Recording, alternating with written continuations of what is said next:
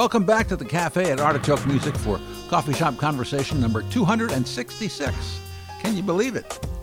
Portland has a world-famous choral ensemble. Its name is Capella Romana. They've been around since 1991, giving the world early and contemporary sacred classical music in the Christian traditions of East and West. These days, the replication of sounds from an ancient Turkish cathedral has put them on the charts. And I'm betting they'll be up for a Grammy. Executive Director Mark Powell is here with me. They're doing so well, they now have their own label and are releasing a non-Capella Romana album this week. Let's talk to Mark Powell.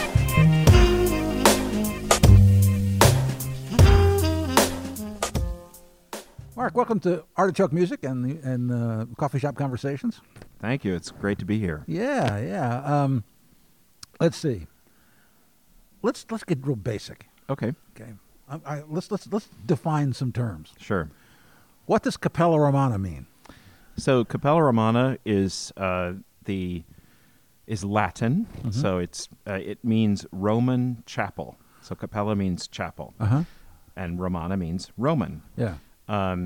And we get the word a cappella from the fact that in the Sistine Chapel, so the Capella, they still retain the tradition of unaccompanied singing. So when we think about a cappella singing today, it means singing without instruments. So it's only voices. Right. And in our context, the idea of a Roman chapel is to embrace both the Western tradition of Christian music as well as the Eastern. Because we have two Romes operating. We have the old Rome in what's now Italy, and we have the new Rome, which was Constantinople, or modern-day Istanbul. Yeah. So in the 4th century, when Constantine the Great moved the capital from Old Rome, he consecrated what was then Byzantium, the name of the town. He reconsecrated it Constantinople, New Rome. So he wanted to kind of impose the idea that now the center of the Roman Empire is in Constantinople rather than in Old Rome. Okay. All right. And he built a building there, right? Well, Constantine didn't build the building. Who built it? Hagia Sophia is the great cathedral in modern-day Istanbul. It was built in the it was built in the 6th century, in the early 500s, by Justinian. So he was, a number of centuries after the founding of the city as Constantinople. And Justinian, so he figured by that time they could support a venue that big. I suppose so. Yes, exactly. And there were a lot of resources, and Byzantium was what we tend to call Byzantium, which is really the Eastern Roman Empire. In fact, today, the few Greeks that live in Constantinople or in Istanbul still refer to themselves as Romai, the Romans. They don't call themselves Greeks; they call themselves Romans, even today. So it was built in the 6th century by mathematicians, by Platonists, actually, who used their knowledge of architecture and math, basically, to build this amazing structure, which was for about 1,000 years the largest enclosed space, domed enclosed space in the world. Wow. Huh. And it's had many uses over the years, hasn't it? Yes. So it was originally a Christian cathedral, and then in 1453, when the Ottomans conquered Constantinople, it was converted to a mosque, and then its architecture was then emulated and copied in a number of mosque buildings around the world, including those in modern-day Istanbul. So, we have the example of the Blue Mosque, which is largely modeled after Hagia Sophia. Are the ones the later ones are as big? No, they're not as big. Yeah. Yeah. I wonder why. Well, that's a good question. Yeah. Maybe they couldn't quite figure out how to do it. How to do it right. That the knowledge got lost. I don't know. Yeah. But it was only until it was in the middle of the 16th century when the Cathedral of Seville was built that the that a Christian cathedral exceeded the size. Uh-huh. And of course, St. Peter's is still, Yeah. one of Yeah. the largest. Yeah. Built many centuries later after that. Uh-huh. So have you been there? I have not. No, it's Really? it's on my bucket list. Wow. And now it's tricky, of course, because only a few months ago, Oh, yeah. the Turkish authorities converted it back to a mosque after it being a museum Wow. since the time of Ataturk at the beginning of the 20th century. Jeez. Well, you couldn't go anyway because we can't go anywhere. We can't go anywhere right now. Yes, that's right. Yeah. Jeez. That's ironic, isn't it? Yeah. Yes. It is. Okay, so how did you find out about this place? You mean me personally? Yeah. Sure. Well, I mean, Hagia Sophia is the model for... Because in your business, everybody knows, right? Yes. Yeah. Hagia Sophia is one of the most famous Uh-huh. Christian buildings in the world. And it served as a model for what was the best in Yeah. church architecture, for centuries. And even today, there are buildings, even today in America, there are buildings that are built using its form and its and some to a certain extent its technology even. Although now we have steel and we have other things that we can build with, we don't have to just use heavy masonry to build buildings. Which they did. They did, yes. Wow. And to support a dome that is, that is hundreds of feet in the air was really a feat at the time. Wow. Huh. Okay, so what's the nexus between Capella Romana and this building? So Alexander Lingus is the music director and founder of Capella Romana. Yes. And we're celebrating our 30th anniversary. Congratulations. This coming April. That's awesome. And Hopefully by then you can do some actual live concerts. I hope so. And actually, we may do a few of those, even in the next several months. Really? Socially distanced. Well, you and- can't go outside, that's for sure. Pardon? You can't go outside. Well, actually, we're looking at some venues that might work on the outside that have an acoustical property. Wow. But I'll wait until we actually do it before Yeah. I tell you precisely Yeah, what yeah. those are. But so we'll be hopefully doing some live concerts, not with audiences, but That's certainly good. with film. Excellent. Yeah. Excellent. Yeah. So Alexander Lingus he's a musicologist, and he has been fascinated by music and liturgy, the church services in Hagia Sophia since he was a graduate student. And his thesis is actually on music and liturgy in Hagia Sophia. So Wow. it's been a research area for him Uh-huh. for many, many years. And so that's really where the nexus comes, is Uh-huh. the connection between the building and what music was actually sung there in ancient times. When you say ancient times, what are you talking about? So from when the building was built in the 6th century Yeah. up until, for him, up until the fall of Constantinople in Uh-huh. 1453. So looking at, what music was sung in there at that time. And we have manuscripts that date from as early as the 10th or 11th century that are interpretable. We can actually see what the music is. Really? Earlier layers, we don't have as many resources that give us precise melodies. Yeah. It's very similar in the West. The earlier manuscripts of Latin Gregorian chant are hard to read. Yeah. And the earlier you go, the more indecipherable they are. So very similar in the East. What's the notation like in those? I mean, I guess as you got more contemporary, relatively, Yes. it developed. But what was it like before that? So the current, from about the 10th century to the present day, Byzantine chant, which is the term we use for music that was done in the Greek Rite, it's an intervallic notation. So that means there are different symbols that tell you to sing a higher note or a lower note by a specific interval. Whereas in Western music, of course, we have a staff, and it's the position of the note and its flag or lack thereof, or the kind of head that the notes have, that tell you length and pitch. Uh-huh. So this notation is kind of like a computer program. It tells you to leap up a third and sing this note for a certain length, and then go down a step, and then go up a step, or go down a fourth, or go up a fifth, and so on. Wow. So you have to learn a whole array of symbols that indicate those intervallic changes. Uh-huh. In early notation, the rhythmic aspect is less clear.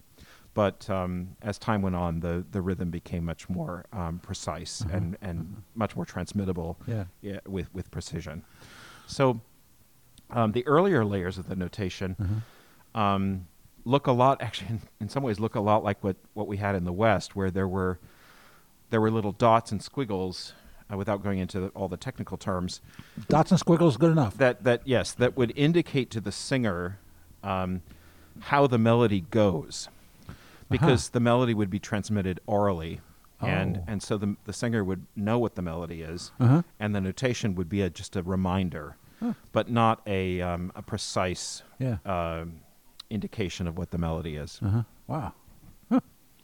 Okay, so he's got this lifelong project with this building. Yes. And then what happened? So then, in sort of the late aughts of the 2000s, there's a team of scientists and art historians at Stanford University. Of course, it's at Stanford. Yes, it's at Stanford University, and they decided to collaborate with us to actually make the music that was done in Hagia Sophia around in this case it was around the 12th century, by going to Hagia Sophia and measuring the acoustic properties of the building. Yeah. And the way they did that was taking 4 balloons in the middle of the night when it was reasonably quiet, so no traffic outside and no crowds inside. Yeah. And they popped these balloons and measured the acoustic response at all frequencies. They built a specific microphone to do this. Wow. that could detect different directions, different frequency levels, and so on. They made those tests, I think, in 2009 or 2010, and then could take that data and then reverse engineer an actual acoustic using microphones and loudspeakers, so in real time. And in those days, you had to soup up a Linux box and get a very fast computer to process these things in real time. The addition of what's called convolution reverb, for your listeners, a number of your listeners probably know what that is. No. That can be applied. I don't know what that is. Okay, so convolution reverb is to create a kind of an acoustic environment that is not what a room would have. So here we are in Cafe Artichoke, and if you sang or played an instrument in here, there's not going to be a lot of reflection from the walls because it's covered with acoustic absorption. Yeah.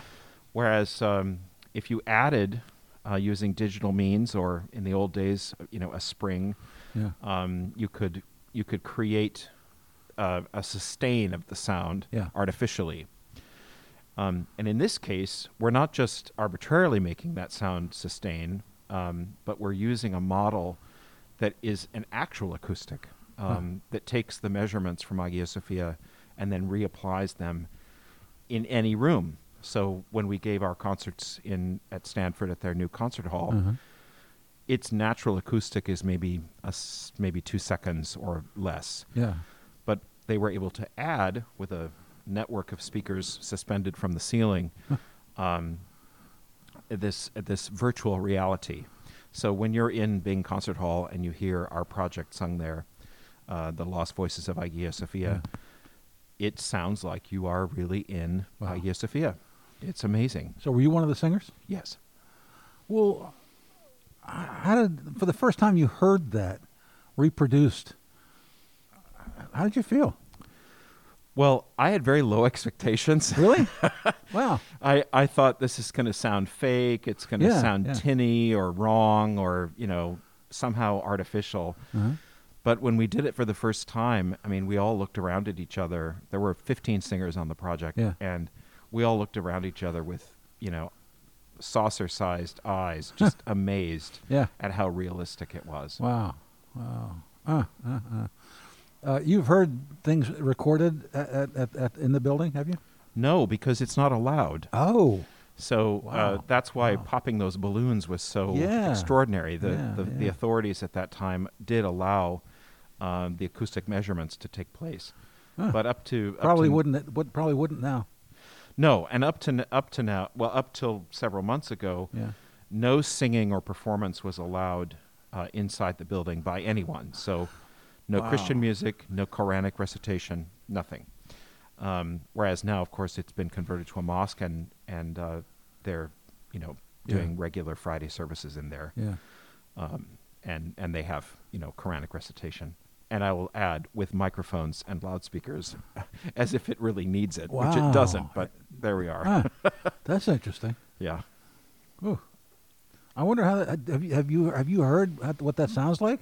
Yeah, actually, there were a few news stories that showed the imams going in to test the acoustic, and I'd like to believe that they did that largely because of this project, which has had a global has had a global effect. People have ordered it from everywhere.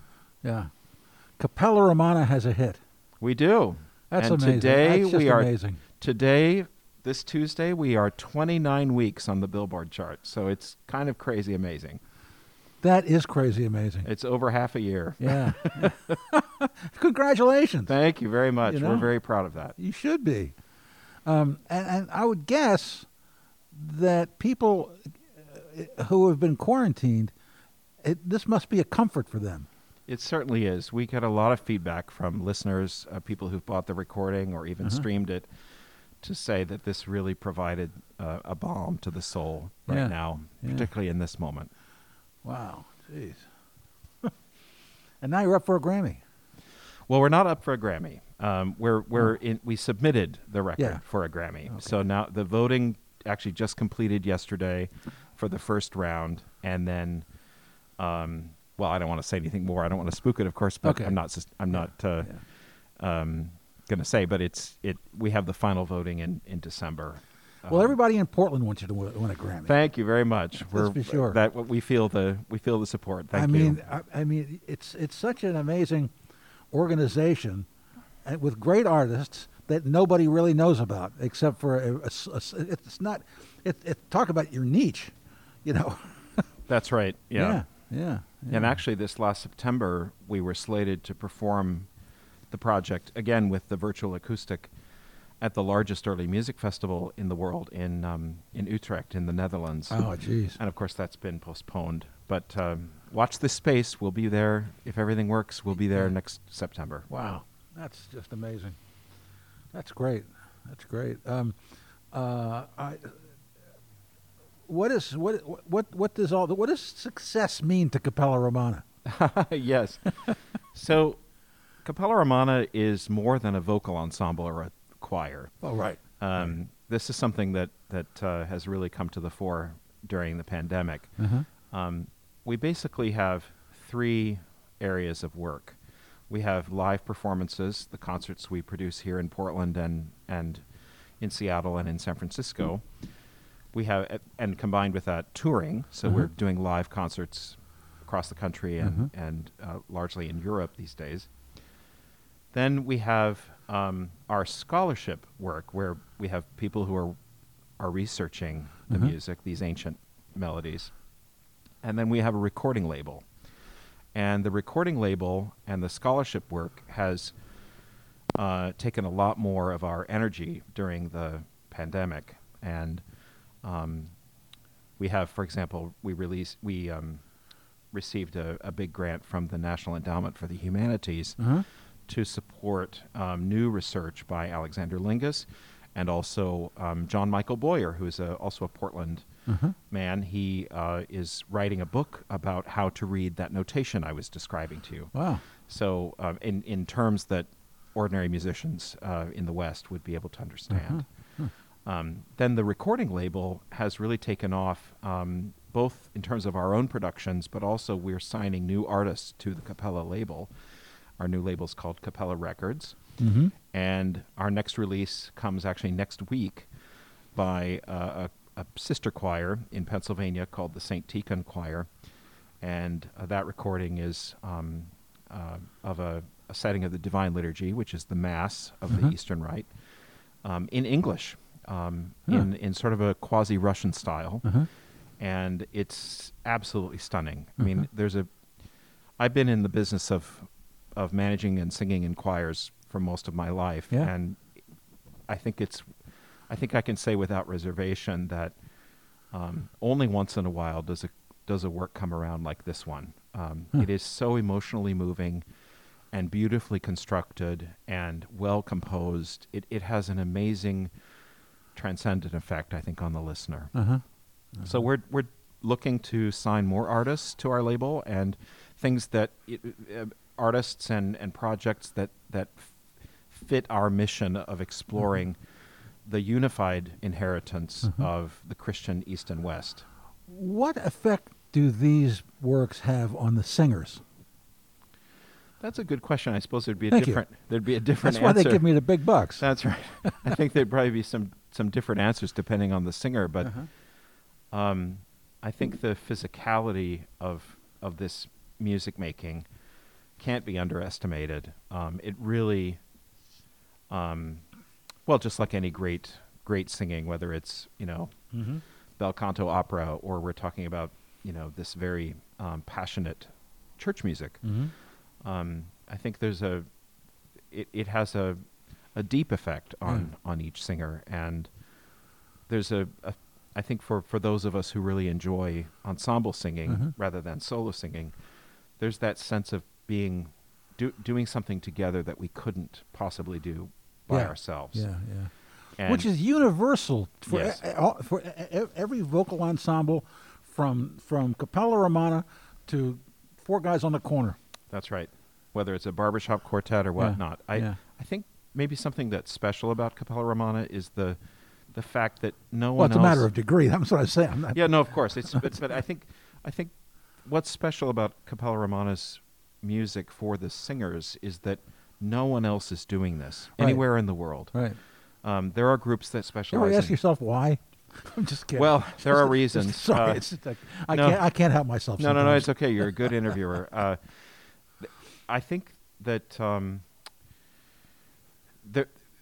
the ancient Byzantine chant side, there are a lot of reasons why other artists are not taking on this music, which are probably too arcane to talk about here. But we are the one group in the world that does full programs of medieval Byzantine chant, of which our crowning piece right now is our new recording, Lost Voices of Hagia Sophia. And then also on the contemporary music side, we have composers write music for us. Really? That are drawn out of this tradition. And so we kind of hit both ends of the chronology, both the most ancient and the most contemporary. Kind of like people like Arvo Part and people like that? That's right. Yeah. Yeah. I'd love for Arvo to write us something. That would be very nice. That would be wonderful. Yeah. Yeah, he just turned 85, actually. So, oh, my God. Don't tell me that. He's kind of slowing down, yes. Don't tell me. I can still see him in New York in 1970. Yeah, that's right, when he was the young radical. Yes. Yeah, he sure was. Indeed. And that whole scene was the Knitting Factory and all that in New York was much more broadly based than anything else. Yes, I mean, it really was. It would be a whole other podcast to talk about Arvo Pärt. Yes. I wrote about him actually for my master's thesis. So really? I'm a big fan. So you know everything. No, I wouldn't say I know everything. I decided not to go into academia, so I haven't kept up as much as I could, I suppose. Do you sing every day? That's an interest. I don't. And I know that when the time comes for us to come back together, I think all of us are going to have to shoo out the cobwebs to get back into singing. But it's very difficult. I mean, of course, vocalize in the shower or whatnot, Yeah. but that's a lot different than singing properly. Huh. You know, with the ensemble. Right. Yeah. Right. Didn't sing on Zoom or anything? No, that's not possible. Okay. We are doing some experimentation, actually. This is also with Stanford. The Center for Computer Research in Music and Acoustics, or CCRMA, CCRMA, they're the ones who developed the synthesized acoustic. Uh-huh. But 15 years ago, they developed a technique to do networked performances over the internet. Mm-hmm. And now with high-speed connections, Mm-hmm. it's actually a little more possible to perform and either sing or play with colleagues over the internet without latency, without the delay. Yes. But there's still some delay. Yes. If you're working with someone across the globe, there's Right. still the speed of light to consider, and Correct. it actually makes a difference. Big difference. Yeah, Yeah. Oh boy. a millisecond. You know, you can Oh, actually sure. detect things. Yeah. The ear can hear it. Yeah. So do you write also music? I've done some arranging, but Huh? I haven't been active for a long time. But When you arrange a piece like this, what kind of arranging are you doing? Because isn't it kind of set in stone? well, I was a choir director in a Greek Orthodox church for a while, Uh-huh. and so I would sometimes take the Byzantine melodies and harmonize them, or adapt them for a mixed choir, Uh-huh. with some polyphony and some strict harmonization. Uh-huh. But I haven't done that for a while. Oh, well, okay. So the album is out next. Did you say this week? So Hagia Sophia has been out, of course. No, since, not that one. I know. So the this new one new one, is yeah. out this next Friday, on the 23rd. Which will be the day after this runs. Oh, great. Yes. Yeah. Excellent. So, yeah. And there's a link on the page, ladies and gentlemen. Yes, So you can get to it. that's right. And, orders are available. You know, you can order it Sure, now, sure. either direct or, through any of the normal places Uh-huh. to buy classical music. Just give me an opinion. What sounds better to you? Something on a CD or something digital? Well, there are limitations, of course, to the CD format. Yeah. This next release is also released on a Blu-ray disc, Uh-huh. so there are high resolution files there, including surround sound, so you can listen to the Wow. recording in surround, and that's the case for Hagia Sophia Yeah. as well. Yeah. Most importantly, because when you listen with a really fine surround system, you really do feel like you are in the building. Yeah. We mastered the Hagia Sophia at Skywalker Sound Uh-huh. down in California, where Wow. they make the film scores. Sure. And we had at our disposal the most up-to-date, amazing equipment in the world. Huh. And one of the encodings for the surround is Dolby Atmos, Uh-huh. which allows for speakers above, not just to the front and to the back, but Uh-huh. above you. And that adds a whole layer of perception Uh-huh. that really makes you feel like the sound is rising up to the dome of Hagia Sophia and showering down back to you. Wow. It's extremely amazing. I can't even tell you. It's just incredible. And with that sounds like a great closer to me. Good. Thank you for coming in. It's been years since I saw you. We did a story on Oregon Art Beat years ago. Yes. And I still remember it well. It was a pleasure. It was a pleasure today. Thank you so much. My pleasure, Tom. Right. It's great to be here. And we'll go out on Asmatikon Cherubic Hymn from Capella Romana's hit record.